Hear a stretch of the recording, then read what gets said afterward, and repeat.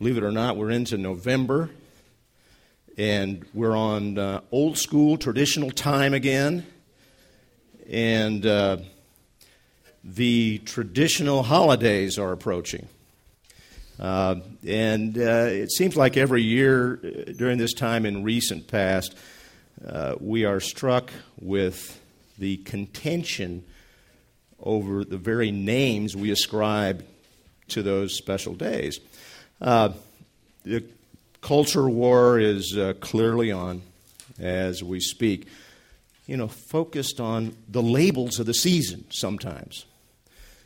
Whether the Christmas tradition will hold on or whether we will all learn to be inclusive, who knows? Frankly,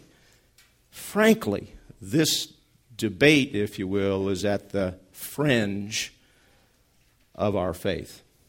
While it very much affects our culture significantly, to be honest, we've all got to recognize that what we call a tree, or even whether stores allow their employees to say Merry Christmas, is only a marginal issue compared to the main thrust of the gospel, which is where people will spend eternity.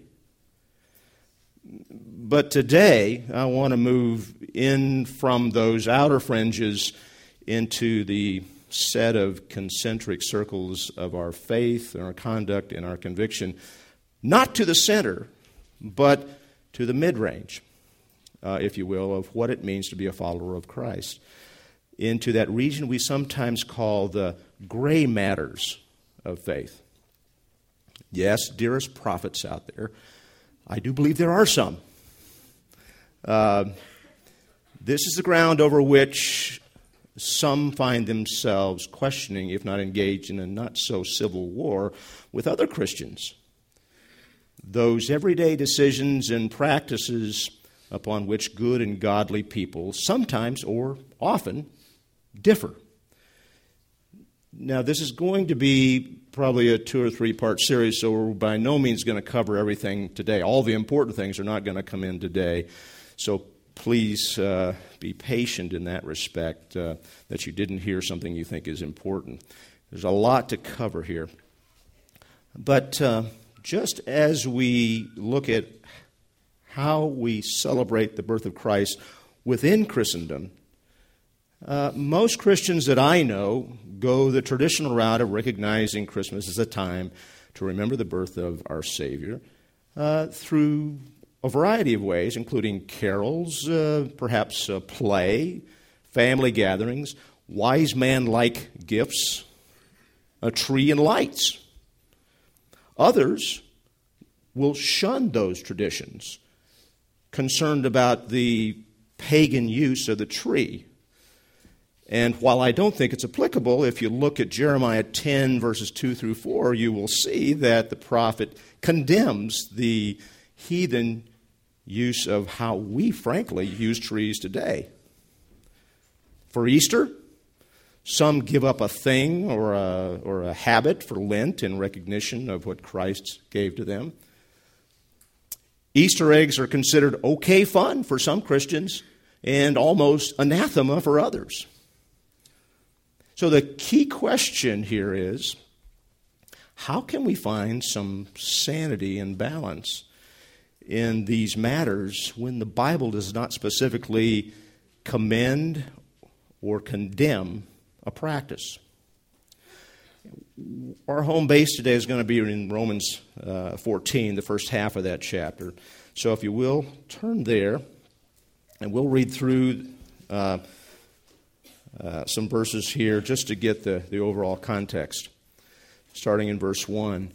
Now accept the one who is weak in faith, but not for the purpose of passing judgment on his opinions. One person has faith that he may eat all things, but he who is weak eats vegetables only. The one who eats is not to regard with contempt the one who does not eat. And the one who does not eat is not to judge the one who eats, for God has accepted him. Who are you to judge the servant of another? To his own master he stands or falls, And he will stand, for the Lord is able to make him stand. One person regards one day above another, and another regards every day alike. Each person must be fully convinced in his own mind. He who observes the day observes it for the Lord, and he who eats does so for the Lord, for he gives thanks to God. And he who does not eat, for the Lord he does not eat, and he gives thanks to God as well. For not one of us lives for himself, and not one dies for himself. For if we live for the Lord. And if we die for the Lord. Therefore, whether we live or die, we are the Lord's. For to this end Christ died and lived again, that he might be Lord both of the dead and of the living. But you, why do you judge your brother? Or you again, why do you regard your brother with contempt? For we will all stand before the judgment seat of God. For it is written, as I live, says the Lord, every knee shall bow to me, and every tongue shall give praise to God. So then, each one of us will give an account of himself to God. Now first, a definition. What does it mean to be weak in the faith? Well, some have said this means not firmly established, not rooted or grounded in the faith, not fully instructed in Christian knowledge, or Wesley put it this way in this context, weak through needless scruples. Okay? Well, who is strong and who is weak in the faith? The answer, I would say, is you and I. Sure, some would rightly contend that a new Christian may be weak and a mature strong, and generally that's correct. But we should also recognize that, at least in one sense, each of us has weaknesses in our walk from both our nature and our nurture. One is strong if one can survive contact with sinners in a particular area without falling into that sin pattern. If one is easily tempted by a practice, that's probably a weak area to avoid. Those who have a strong faith in an area may feel confident to minister in that area without fear of defilement. Others may need to be cautious. To shelter a strong faith is to neglect God's call. To expose a weak faith is frankly foolhardy. So, the passage tells us that we are to accept or receive in fellowship a weaker brother or sister. The New American Standard says, not for the purpose of passing judgment on his opinions. The King James says, not to doubtful disputations. And the idea here is that disputes over doubtful questions must not be in the way of Christian fellowship. As Mike said 2 weeks ago in discussing our callings, we should not focus on the small, insignificant things, but look higher for God's greater purpose. And this passage assumes there will be differences of opinion. A couple of issues in the gray of that day were meat offered to idols and holy days. The ancient system of sacrifice was at the center of the religious, social, cultural, and domestic life of the Roman world. Only part of the meat would be burned in the sacrifice, and of course, being good businessmen, the rest of it would likely be sold on the market. And so any Christian could easily purchase the meat and unknowingly consume meat offered to a pagan idol. Now, in 1 Corinthians 8, Paul makes it clear that there's no such thing as an idol in the world, and there's only one God. However, what he says here is that a brother or sister who has come out of idol worship to become a Christian may know that Christ saved him through faith alone and that idol worship has no real power. Still, because animal sacrifices to idols were such a central part of the worship in the Roman culture, that Christian may really struggle in knowingly eating or with even the possibility that the meat was the leftovers from a sacrifice. Now, this reminder of their former days could easily weaken their newfound faith. In another area, a converted Jew who once worshiped God on the holy days may know he cannot earn salvation by keeping the law or those days, but may feel empty or unfaithful if he does not dedicate those Jewish feast days to God. Now, in this passage, when there is disagreement in conscience or in practice, Paul gives two basic instructions, and today we're only going to consider the first one, that competing convictions in these debatable areas should avoid despising and judgment of one another. In verse 4 of Romans 14, Paul asks rhetorically, "Who are you to judge the servant of another?" And then he explains, "To his own master he stands or falls, and he will stand, for the Lord is able to make him stand." Now, we consider it inappropriate to meddle with someone else's servant or employee and to find fault with them. Weak and strong Christians are indeed our brothers and sisters, but they are not our servants. When we make judgments of others, we make ourselves our brother's master, and in effect take on God's job. Both when we judge their thoughts and intents, which are frankly out of our view, and when we judge their appearance or their state of affairs, this is, in essence, prejudging or prejudice. Generally, we don't really know all the circumstances or what led that other brother or sister to where they are right now. So it's foolhardy for us to judge. And God doesn't see as man sees, and He is their master. We are not. In judging our brothers and sisters, we stick our nose into things which are not thine own beeswax, and we will rarely pull it out without being stung. I don't know about you, but I have enough about which to be concerned in my own household. Passage goes on and it says, "To his own master he stands or falls." That is, a person's judgment will be according to his master's sentence and not according to ours. Frankly, it's much better that we are not to stand or fall by one another's judgment, but by the righteous and unerring judgment of God, which is according to truth.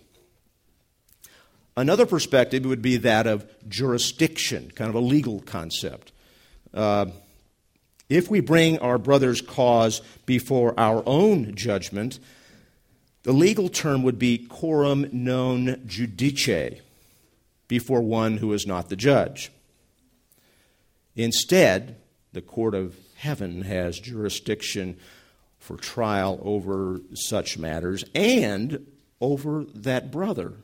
And it is to that court, if his heart is right, our brother may appeal from our rash judgments. Let's continue in the passage here, and starting in verse 5. "One person regards one day after another. Another regards every day alike. Each person must be fully convinced in his own mind. He who observes the day observes it for the Lord, and he who eats does so for the Lord. For he gives thanks to God, and he who eats not for the Lord, he does not eat, and gives thanks to God."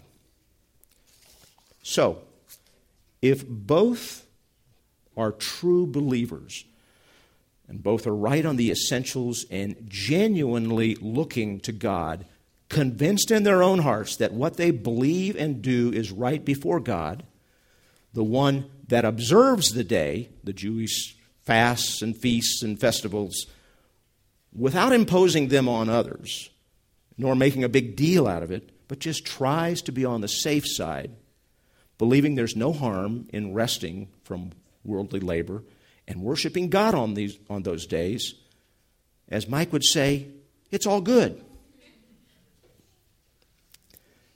Because we have every reason to believe that because in other things he conducts himself like a true brother, that in this gray area his heart is right, and that he considers it as unto the Lord.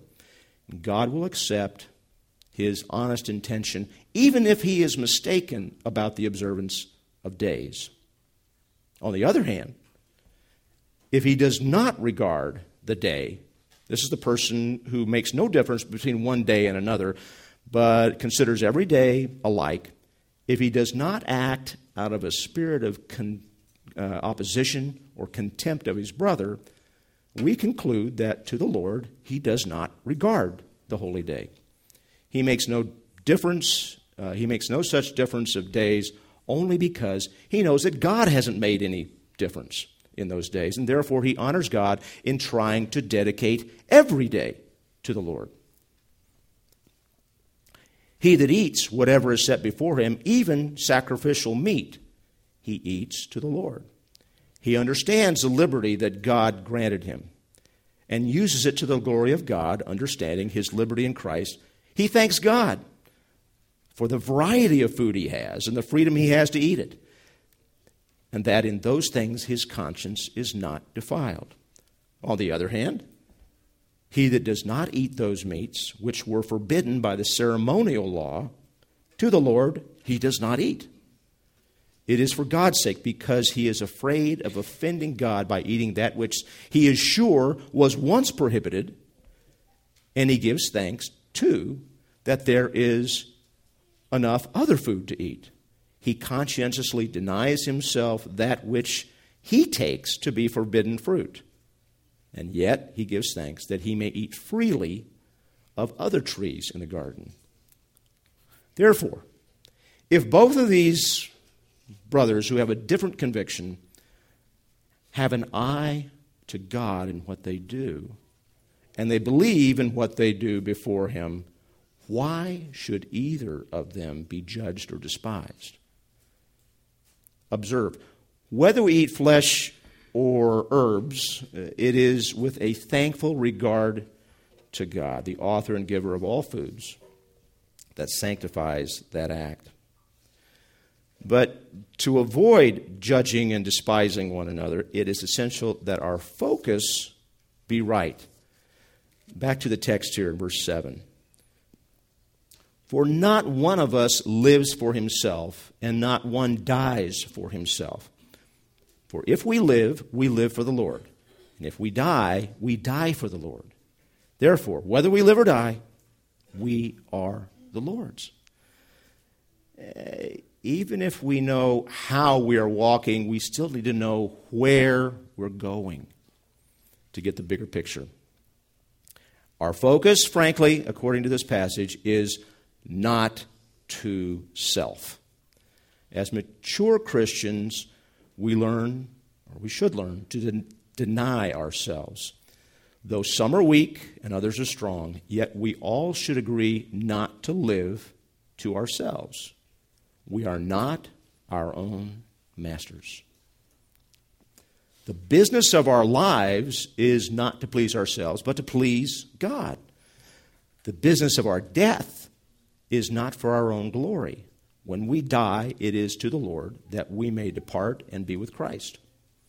We are taught as Christians that everything we do in word or deed, we do all to the name of the Lord Jesus, giving thanks through him to God the Father. So that whether we live or die, we are the Lord's, devoted to him, depending on him, designed and designing for him. Though some Christians are weak, others strong, though we are of different perspectives, capacities, apprehensions, and practices in small things, yet we are all the Lord's, all serving and approving ourselves to Christ, and we are all owned by God. Is it for us then to judge or despise our brothers and sisters as if we were their masters? Are they to make it their business to please us and to stand or fall by our opinions? Back to the text, verse 10.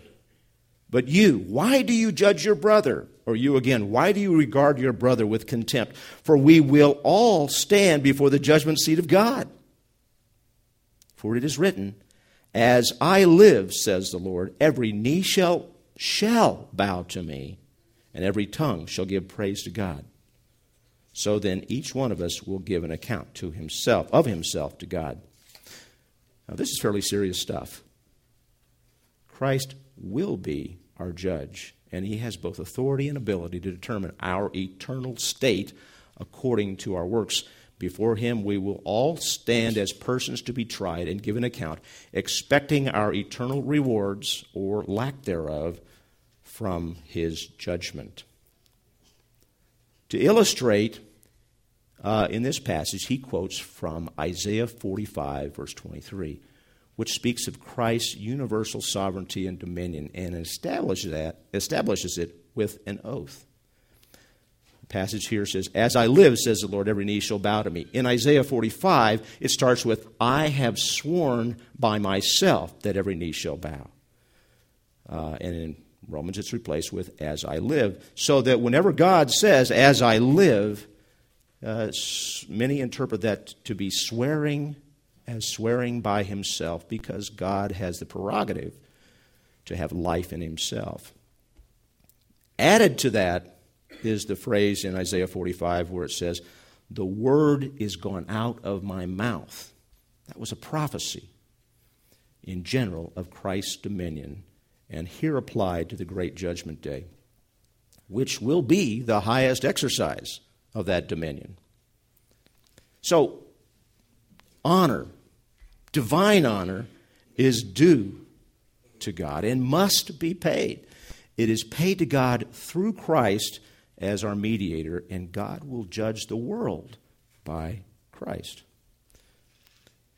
Speaking to the Athenians in his Mars Hill sermon, Paul warned, Acts 17, starting in verse 30, therefore, having overlooked the times of ignorance, God is now declaring to men that all people everywhere should repent, because he has fixed a day in which he will judge the world in righteousness through a man whom he has appointed, having furnished proof to all men by raising him from the dead.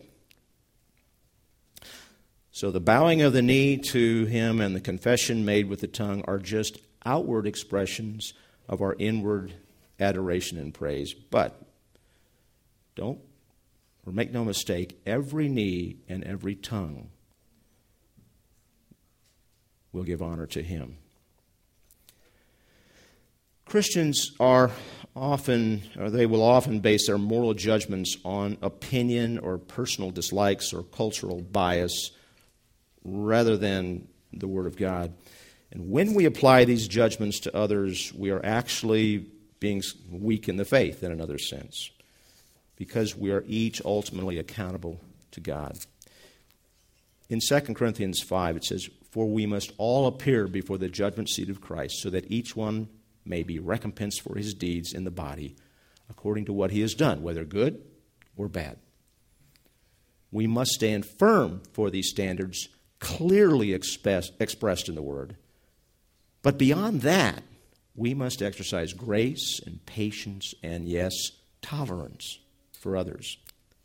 Okay, you're all thinking, well, what does he really think about the specifics? Well, let's talk about a few of those. How about food today? Okay? I don't think sacrificial meat is an issue. But there's nothing more clear to anyone over the age of 25 that diet makes a difference, often a big difference.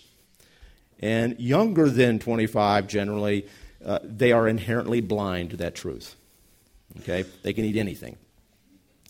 By the time of life that the scales fall from the eyes, one is peering at something excessive, the bulge below or behind. Who knows for sure what effect diet has on disease as we grow older, but I think if we're honest, we got a pretty good idea that it does. In some circles, particularly in ones that I have matriculated, food can almost become an issue of conviction. Now, while it's always appropriate to encourage ones we love to take care of themselves and the body God has entrusted, and with as much medical and common sense there is to watching one's diet, it's really not something we should be judging one another over.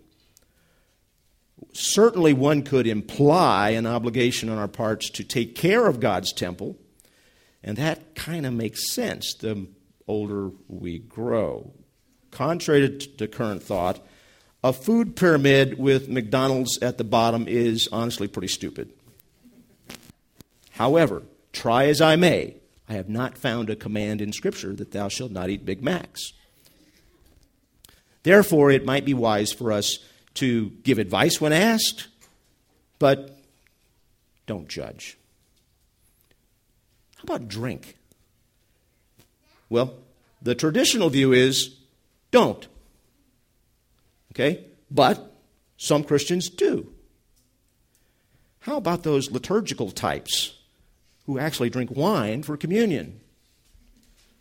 And while the Scripture clearly condemns drunkenness and strong drink, we've got some of those pesky references, like in Ecclesiastes 9, where it says, "Go then, eat your bread in happiness, drink your wine with a cheerful heart, for God has already approved your works." And then, from the same passage that gave us the virtuous woman, in Proverbs 31, it warns first, "It's not for kings, O Lemuel, it is not for kings to drink wine, or for rulers to desire strong drink, for they will drink and forget what is decreed and pervert the rights of all the afflicted." So leaders are held to a higher standard. But then it goes on in the very next verse and says, "Give drink, give strong drink to him who is perishing, and wine to him whose life is bitter. Let him drink and forget his poverty and remember his trouble no more." Now, personally, just speaking personally, we do not have alcohol in our household, and we don't drink socially. Not because I believe it's inherently evil, but rather because I think children have a hard time drawing a line at moderation until they are mature. In addition, I could be wrong, but I suspect that alcohol is a stumbling block for a significant portion of the population. You may feel differently about that in your own homes. Certainly, there are good and compelling reasons to completely avoid alcohol on the sole basis of the misery and death that it causes, not to mention the temptations that it raises. In my business, as most of you know, as an attorney, I deal primarily in the area of adoption. And I have advised many dozens, if not hundreds, of young women who were expecting as a result of being under the influence when seduced or raped.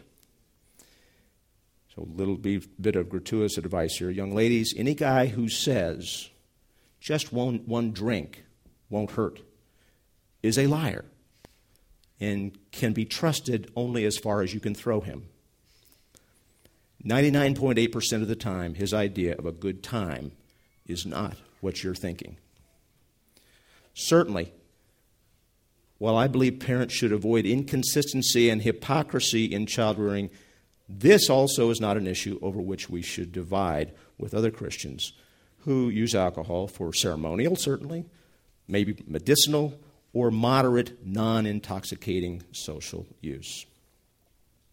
How about worship? Few differences there.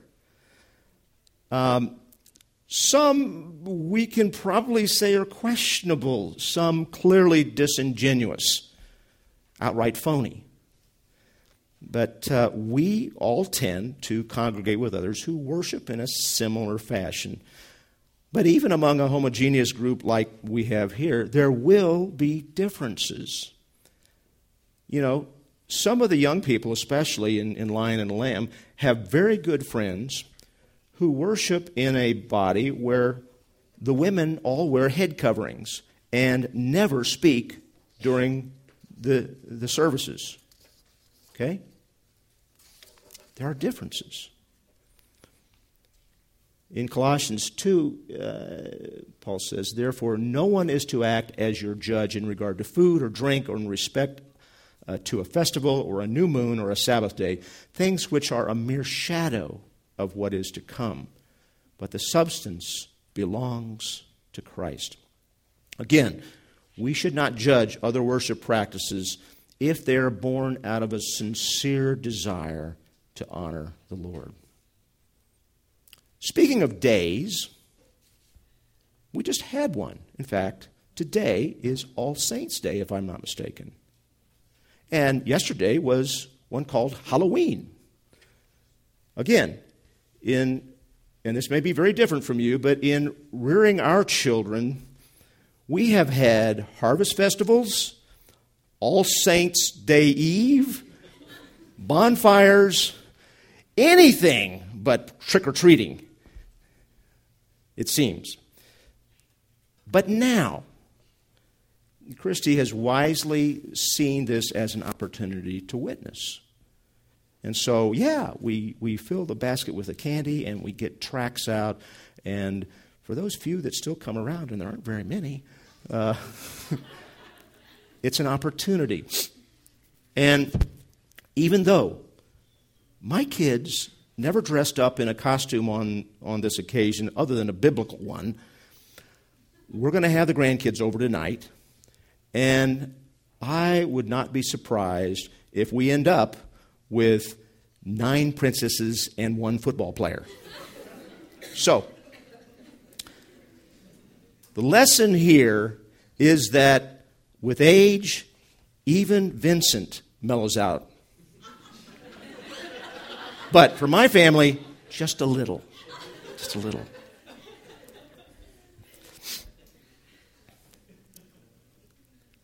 Kind of a corollary here. I'm going to pick on my own community right now. A well-known homeschool leader and author wrote an article several years ago entitled Being Homier Than Thou, Homier. And when I read it, I said, I resemble that remark.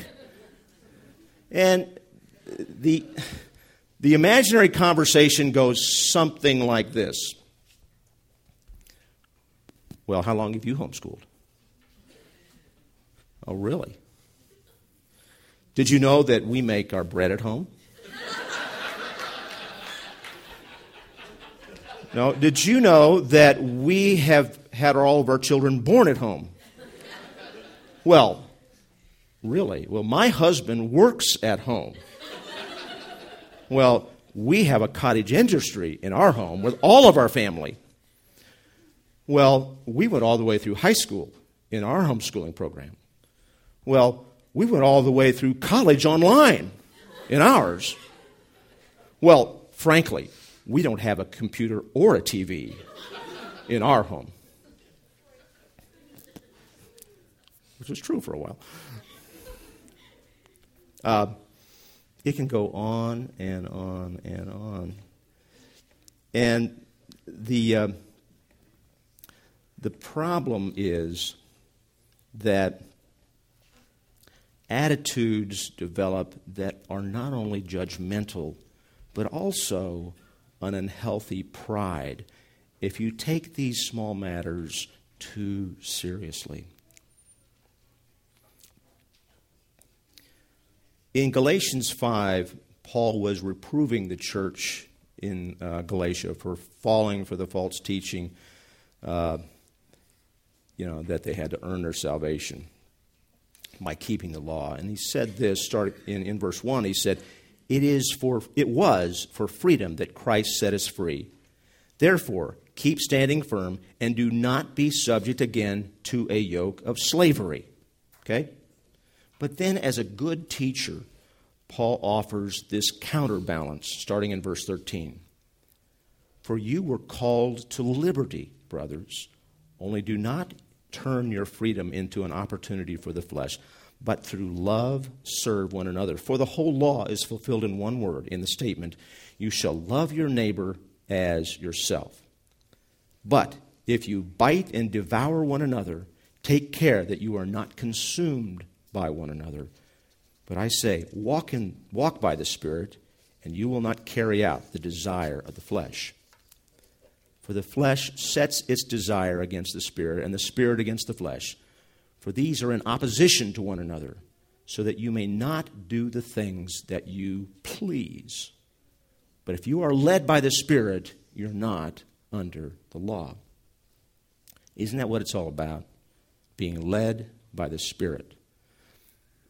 I may be wrong about this again, but my view is that being led by the Spirit is both a higher standard and at the same time an easier standard than compliance with the law. Higher because we will go beyond the minimum required, but easier because our actions are from our heart, freely given out of our desire to please our God. Now, any teacher will tell you that Vincent gets more out of this message than those that had to listen to him drone on. And that's one of the reasons I decided to teach on this. Speaking personally, those like Mike and Kathy, and maybe a few others, know that I was one of the charter members of the JA chapter of Topeka, Judgeaholics Anonymous. I'm serious. And I'm not going to go through the history or anything like that, but I personally have been blessed and honored to have other Christians not judge me for being judgmental. And that means a lot to me. And I just want to ask, again, please be patient with me, because God is not finished with me yet. Let's pray. Lord God, we do give our praises to you. And we know, Lord, that life is made up of all kinds of jots and tittles, all kinds of little things. And sometimes we take things a little too seriously. And then, unfortunately, sometimes we develop attitudes. And maybe even sometimes we disagree. And sometimes we divide over some things that we should not. Lord God, help us to be more discerning. Help us to understand how it is that you want to respond. You want us to respond to brothers and sisters in Christ who genuinely love you and want to follow your word. I pray, Lord, that you would just help me, above all, to understand these truths and apply them in my life. Father, we give you praise and ask that you would be with us now as we worship and praise you in our body of believers here. For it's in Jesus' name we pray. Amen.